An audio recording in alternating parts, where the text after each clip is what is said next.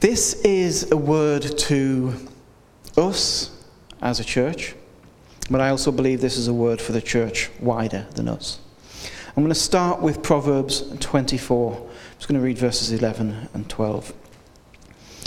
Rescue those who are being taken away to death. Hold back those who are stumbling to the slaughter. If you say, behold, we did not know this, does not he who weighs the heart perceive it? Does not he who keeps watch over your soul know it? And will he not repay man according to his work? Have no illusions this morning. We are living in a world that is set on the course for perishing. People all around us, everywhere we go, lost to God, lost in sin, and their only future is the way of death, the way of perishing. And church, we can't say, behold, we did not know this. We can't. We see it all around us. The one who weighs the heart, God, he knows it, and he has made sure we know it too. One of the last words of Jesus before he ascended to heaven was the commission he gave to his disciples. Mark 16, verses 15 and 16. And there he said to them, go into all the world and proclaim the gospel to the whole creation. Whoever believes and is baptized will be saved. But whoever does not believe will be condemned. Whoever does not believe will be condemned. That's the reality that we face today. Whoever believes and is baptized will be saved. Listen, this isn't commentary. This isn't somebody else's theology. This isn't someone's interpretation of Scripture. This isn't Paul talking about Jesus. These are the words of Jesus. These are the words of God. And I'm going to read them again. Whoever believes and is baptized will be saved. But whoever does not believe will be condemned. That's Jesus who said that. See, God knows the need.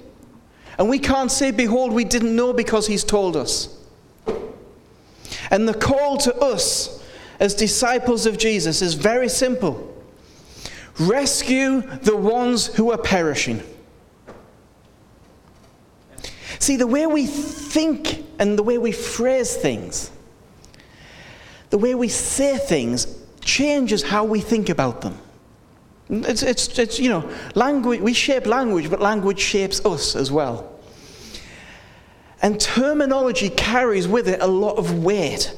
And often we use the term the lost, the unreached, the unsaved. I think we need to revise our terminology a little bit. Those three things are all true. Absolutely. But I think in their saying, they dilute the dire situation that these poor people are in. They water down the urgency of the situation we face. I think there's a different word we should be using, and it's this one. The perishing. The perishing. Because to me, that brings it home. Lost can sound a little vague. Perishing sounds urgent to me. They are those who are doomed to die. Those who are being taken away to death. Rescue the perishing. I think it's harder to shake that word off. That word stays with me a lot more. And we need to realize that is the state of those who do not know Jesus. And as we think of these people trapped in sin, trapped by the enemy, they can't see a way out. They don't know where to turn. They don't know how things in their lives will ever change.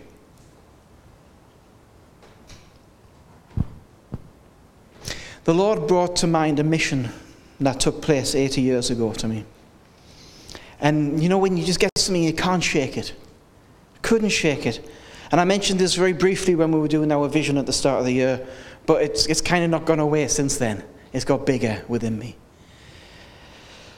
Operation Dynamo was the code name for what we now call the miracle of Dunkirk.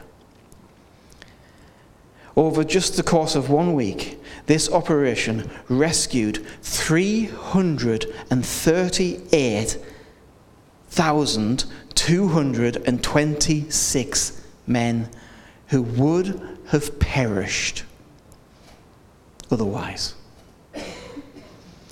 These men were trapped, stuck on the coast, and there was no way out.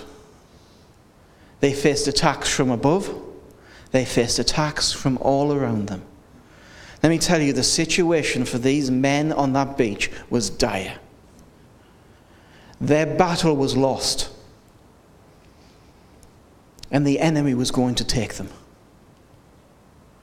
until somebody initiated a rescue mission. Over 800 vessels were assembled very quickly to meet this urgent need. Many troops were able to get from the harbour onto the 39 British Royal Naval destroyers, 4 Royal Canadian Naval destroyers, and at least 3 French naval destroyers, and a host of civilian ships. But many couldn't get to these bigger ships. So this emergency call was put out for additional help, and by the 31st of May, nearly 400 small craft were voluntarily and enthusiastically taking part in this rescue mission. Some were picked up by these small boats that could get closer to the shore than the big boats, and were ferried to the big ones. They became known as the Little Ships of Dunkirk. A flotilla of hundreds of merchant marine boats, fishing boats, pleasure crafts, yachts, and lifeboats, all called into service to rescue the perishing. A special service that was attended by King George VI was held in Westminster Abbey on the 26th of May, and they dedicated that day, dear me, a national day of prayer. The Archbishop of Canterbury led prayers for our soldiers in dire peril in France. And prayers were prayed right throughout the day. Then just before 7 p.m. on the day after, Operation Dynamo began. There had never been a fleet seen like this before or since.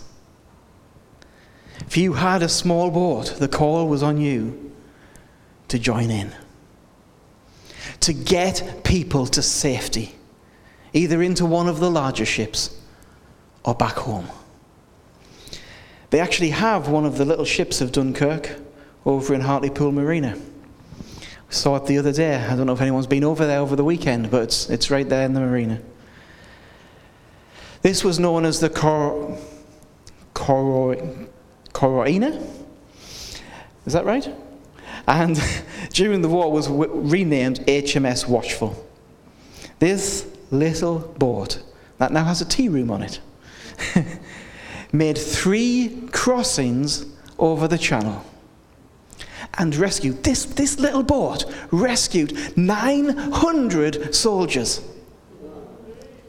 900 soldiers by that one little ship. This is a message to all of us. This is a message to the church. This is a message to individuals in churches. Those who are perishing don't have much time left. We don't know how long, but we can see the enemy is on the horizon. It's time for the church to start Operation Dynamo. Please don't let this be just another message. Please. It is time for action. This remarkable moment, this miracle of hundreds of people simply answering the call and going out there. They didn't talk about going. They didn't stay at home and study the German forces and give their opinions on it. They didn't say, well, it's their fault, they went to Dunkirk in the first place. What they did is they got their vessel, whatever they had, no matter the size of it, they made themselves available and they said, here I am, I'm ready, I'm going. And they went. They crossed the channel into the heat of battle, simply to rescue anybody they could.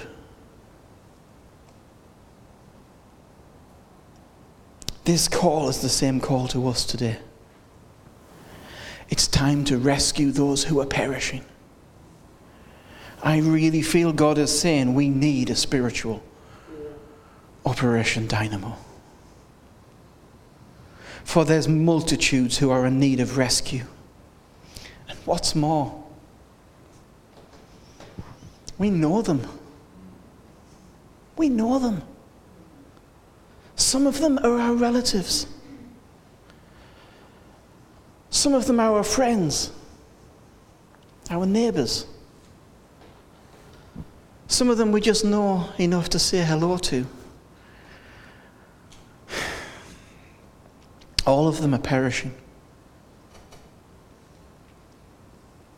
Every conversation we have with these people, remember this, every conversation we have, they are on borrowed time.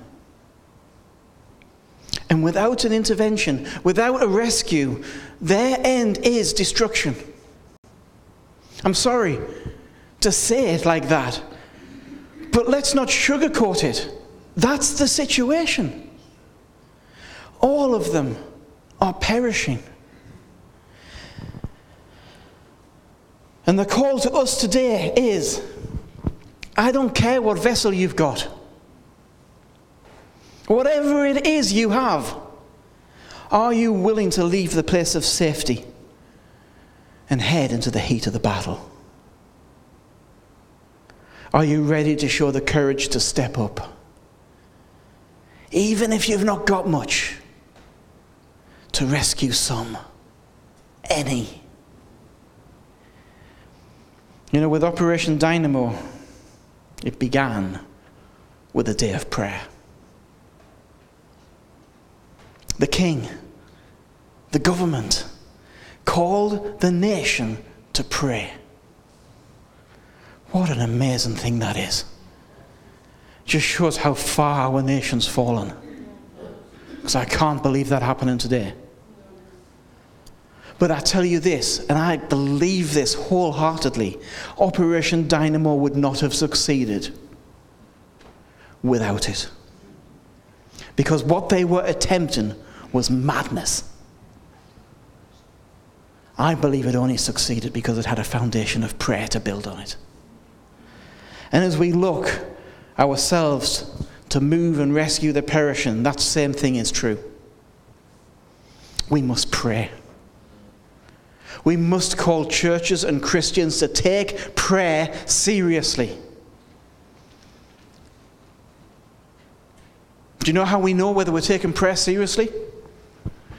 We turn up when it's time to pray.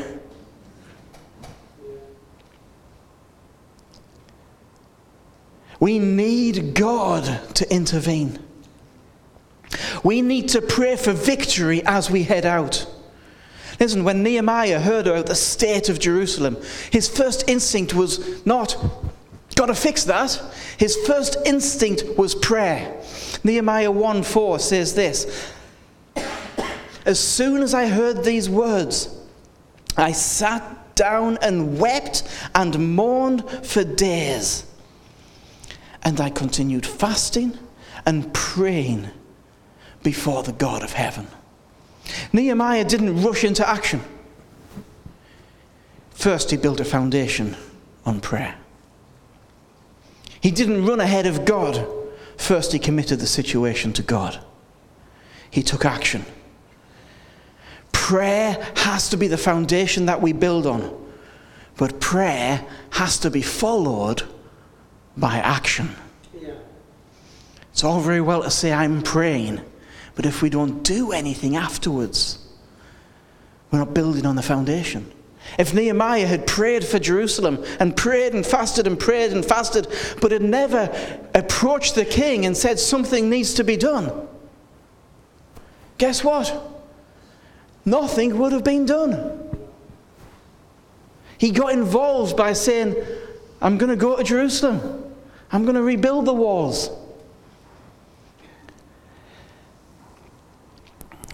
The key to this operation in Dunkirk was this. They used every ship they could. They didn't just rely on the big ships. It's okay, the big ships have got it covered. They used everything. The bigger ships were easier to hit. Has anyone seen the film Dunkirk? Where that big ship gets, it's terrifying. The bigger ships were bigger targets. They couldn't maneuver as fast. They couldn't get as close to the land. It takes all manner of ships and boats to get the job done. The little ships, the little boats made a difference. They were smaller and more numerous. They were able to get people into the bigger ships or take the people back themselves. Let me tell you, this is true for us, and this is true for churches. We need small churches as well as big churches. What we really need is just churches who are on the mission. Because the smaller ones can reach the places sometimes the bigger ones can't.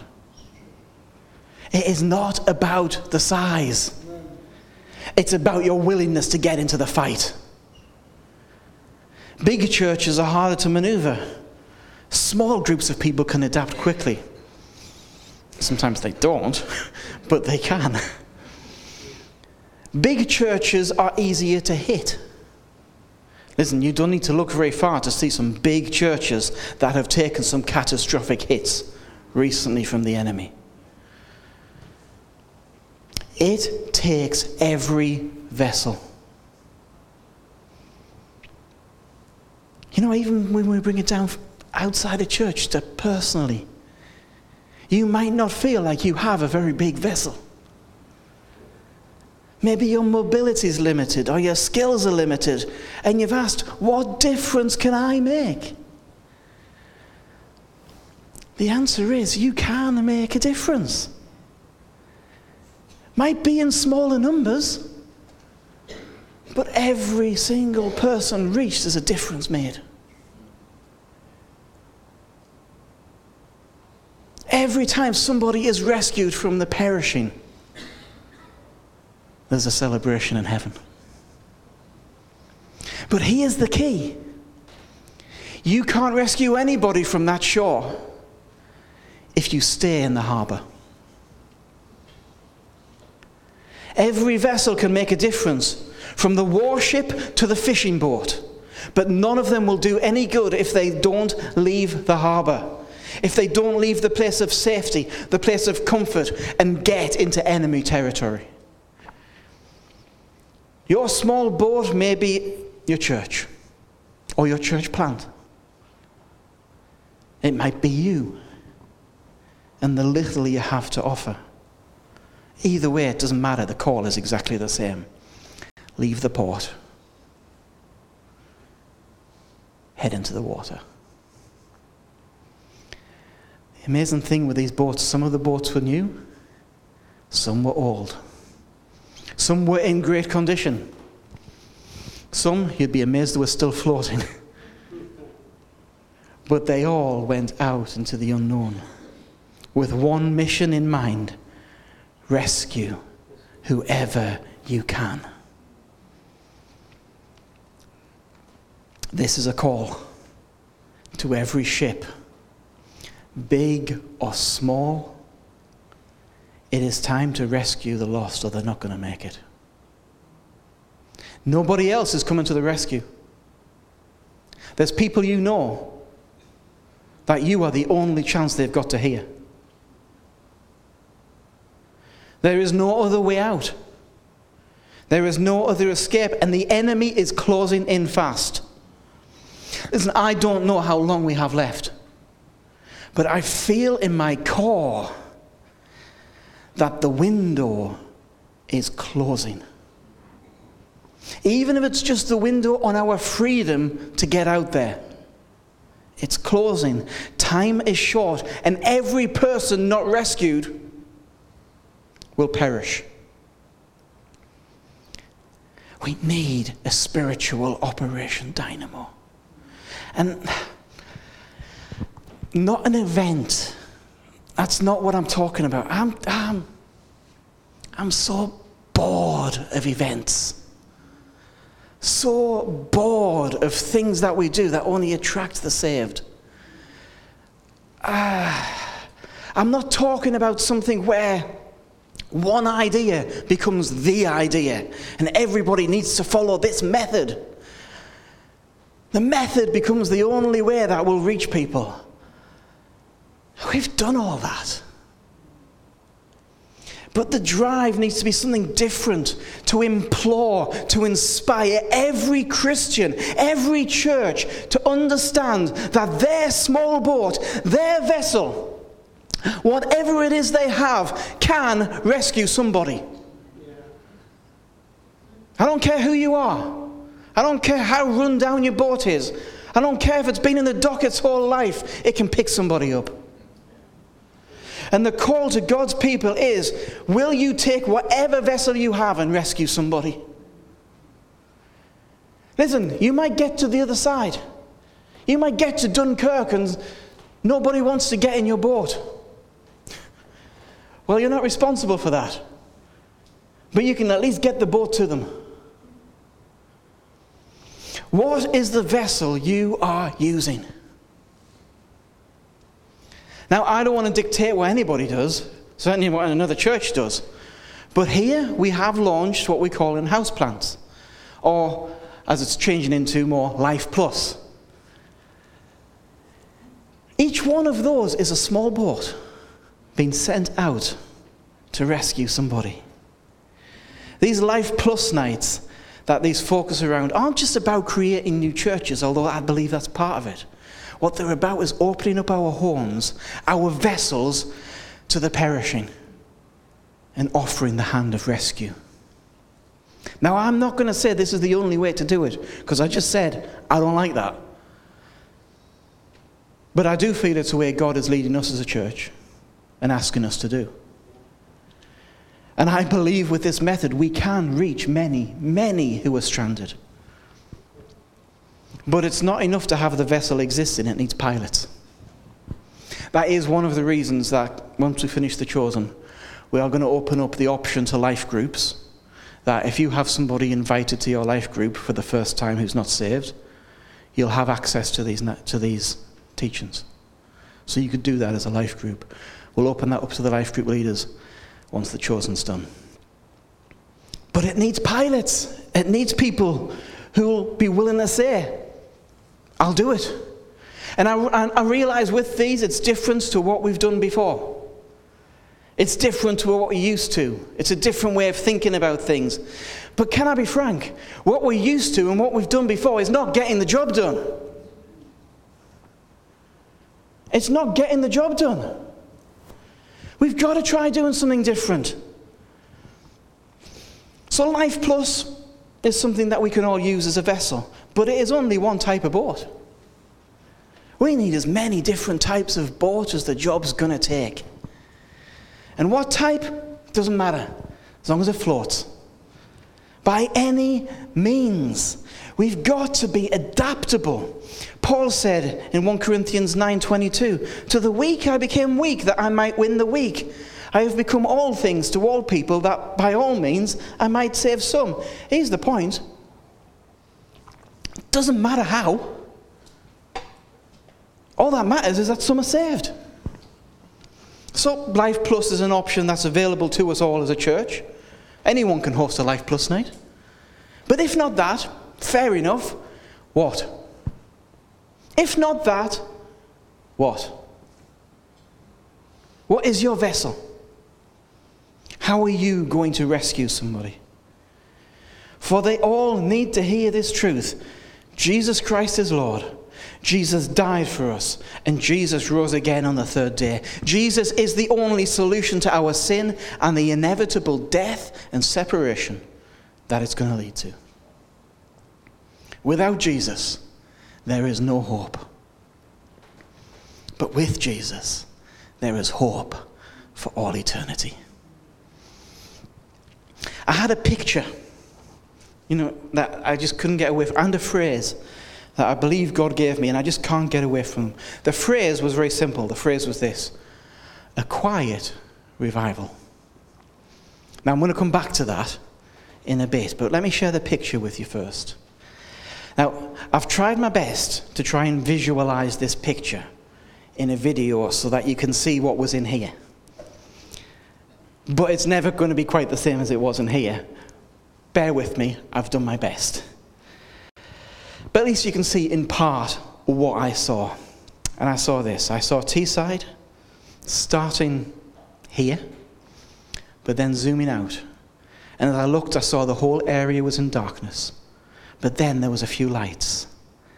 Dim and few in number, but clear. And then more popping up, starting slowly but gaining speed. And as the light spread, they began to glow brighter and brighter and brighter. Soon every area in Teesside had a light. It spread to every street. Every street had a light. And as the lights grew more numerous, and as I zoomed out again, they all began to merge into one. It wasn't dark anymore. Not because of a big, immediate change, but over time, the presence of more and more light. And that's what we need to be doing. Turning on lights in people's lives. When Karen said light and sharing lights, I thought that's exactly what I want to say. Bit by bit. And if we keep on doing that, the whole atmosphere changes. Not a big event. Not a commotion. A quiet revival. Not a huge draw where people come from all around to see the thing that is happening. Not an organized event. Not even an unorganized event. Where there's a series of gospel meetings that were meant to last a week, but then go on for months. Not that. That's all been done. Why do we keep looking backwards instead of realizing God wants to do a new thing? Every revival in history has been different and unique. Unique to the time and the culture that it happened in. Now, it's great to look to the past to be inspired. And we can pray, do it again, Lord. But when we pray and do it again, Lord, realize we're asking God to move again, not repeat what he's done before. Because it's not going to look like it's looked before. Because we're in a different time. We're in a different culture. Imagine with me for a moment. a revival that doesn't fill an arena, that doesn't make the newspapers, that wasn't about the people who were involved in it, that didn't suddenly draw all of the big preachers in. A revival where you couldn't even pinpoint the location where it's happening. But instead, person to person, house to house, we saw a wave of people getting saved, healed, and set free. An underground revival.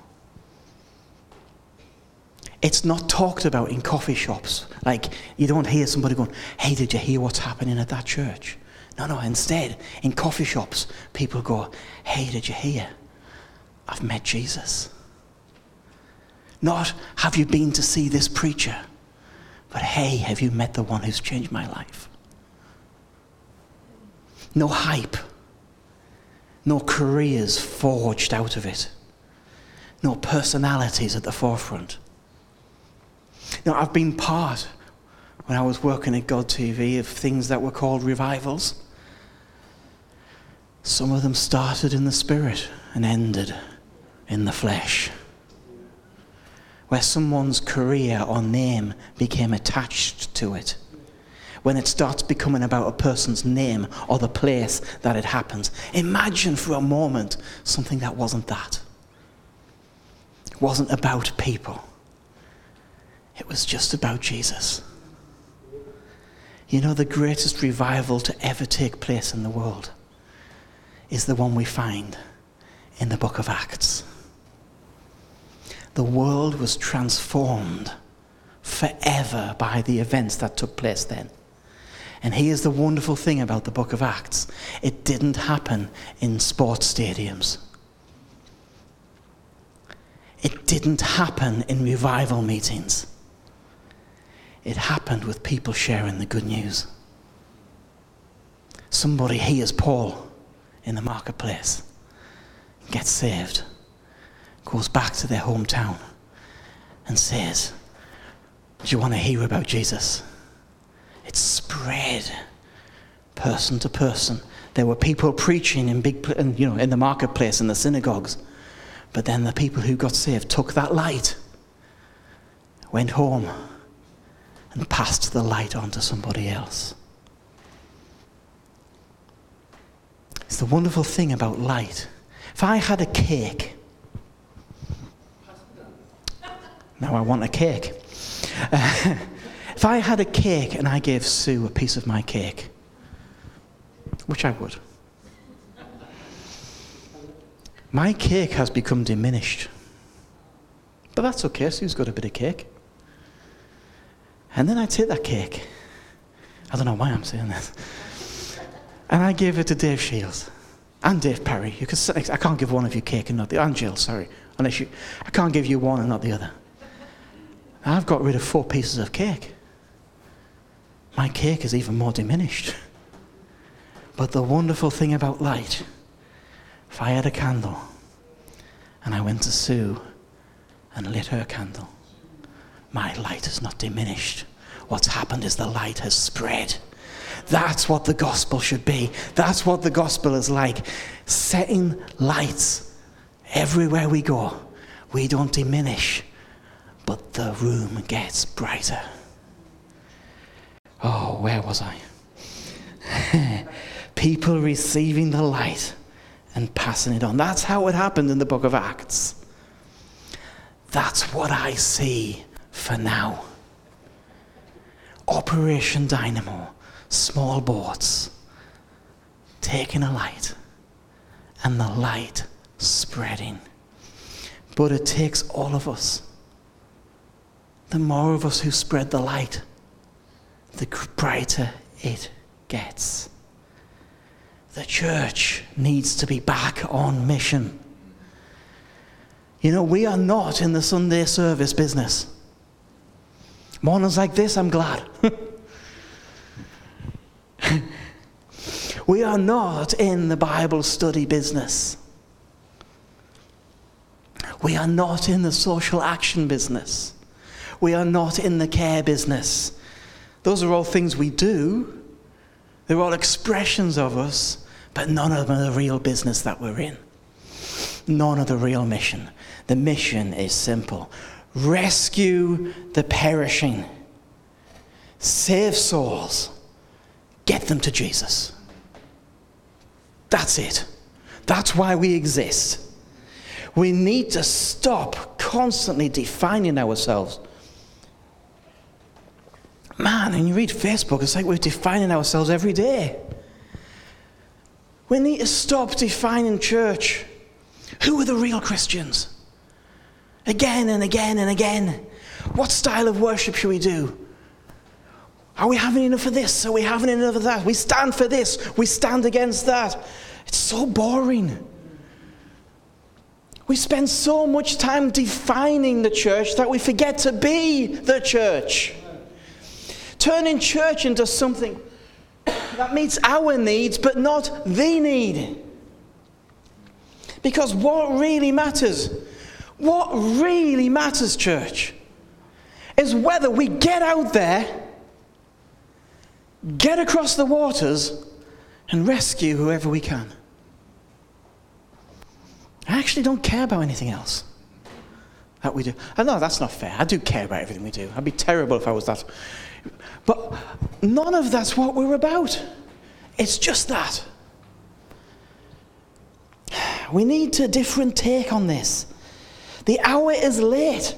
The time has to be now, because if not, those who are in the path of the advancing enemy will be lost. Jesus said, will be condemned. We need to do something different. You know, doing the same thing again and again and expecting different results is a definition of madness. Let me tell you, the church is kind of mad sometimes. We keep doing the same thing and expecting it to go differently. We need to do something different.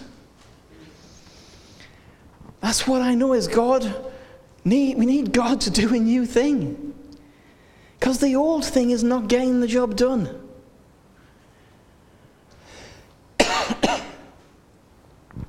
I know I keep harping on about this. Life Plus is untested. It is. But we've got to try something new.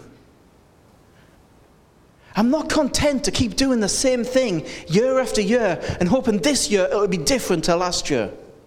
Are you? We can't sit and wait in the port hoping that the perishing will swim to us.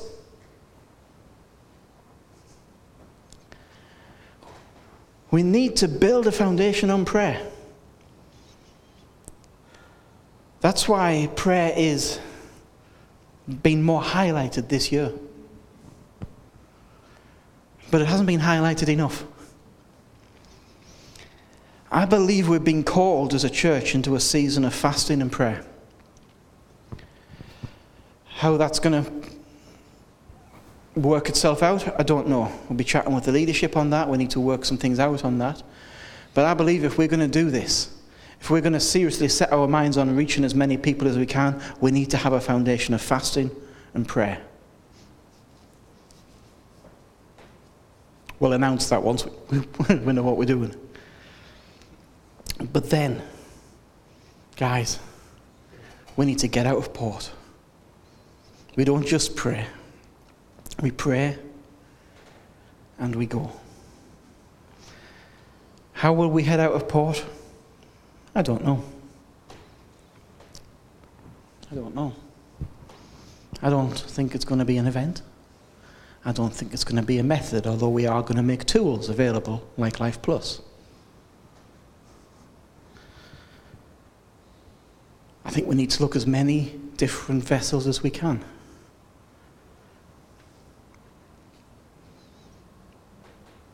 But each of us, with whatever vessel we have,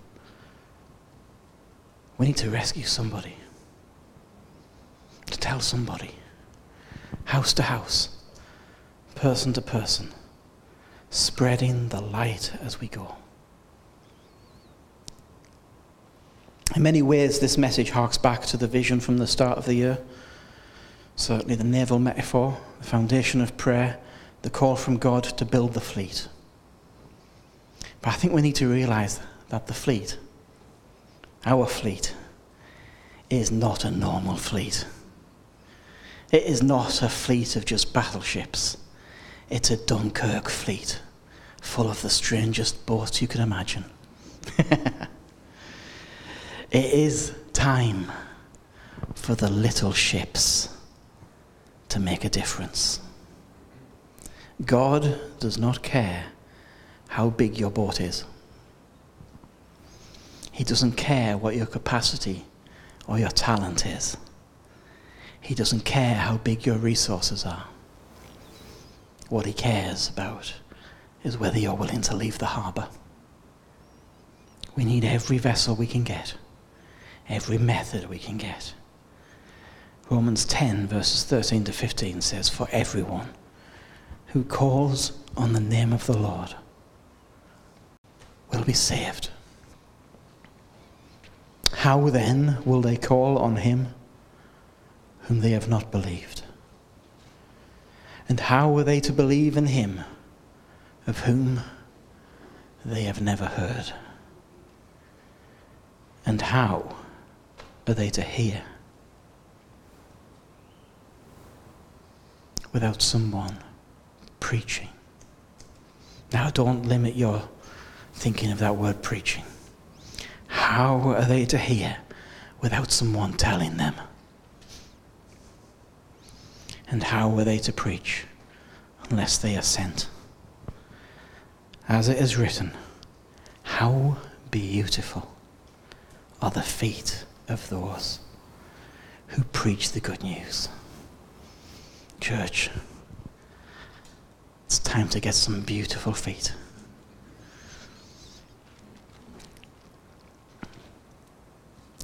I hope this has set something in motion this morning in you.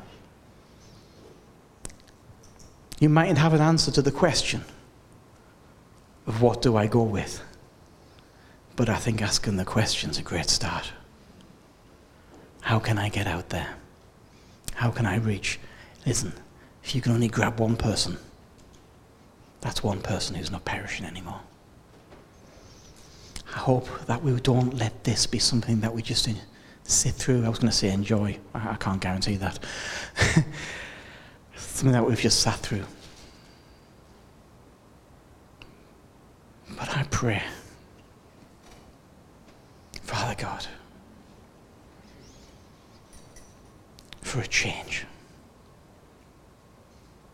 That, Lord, we will be willing to be that Dunkirk fleet. That we will take whatever vessel we can to rescue some. Lord, we pray, do it again. But Lord, we are praying when we say that, do something new.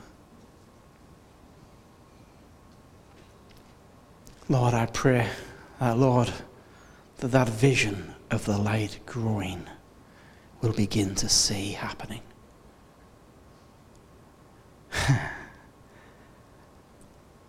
That, Lord, your light will spread right across Teesside. As we go and share what you've done for us.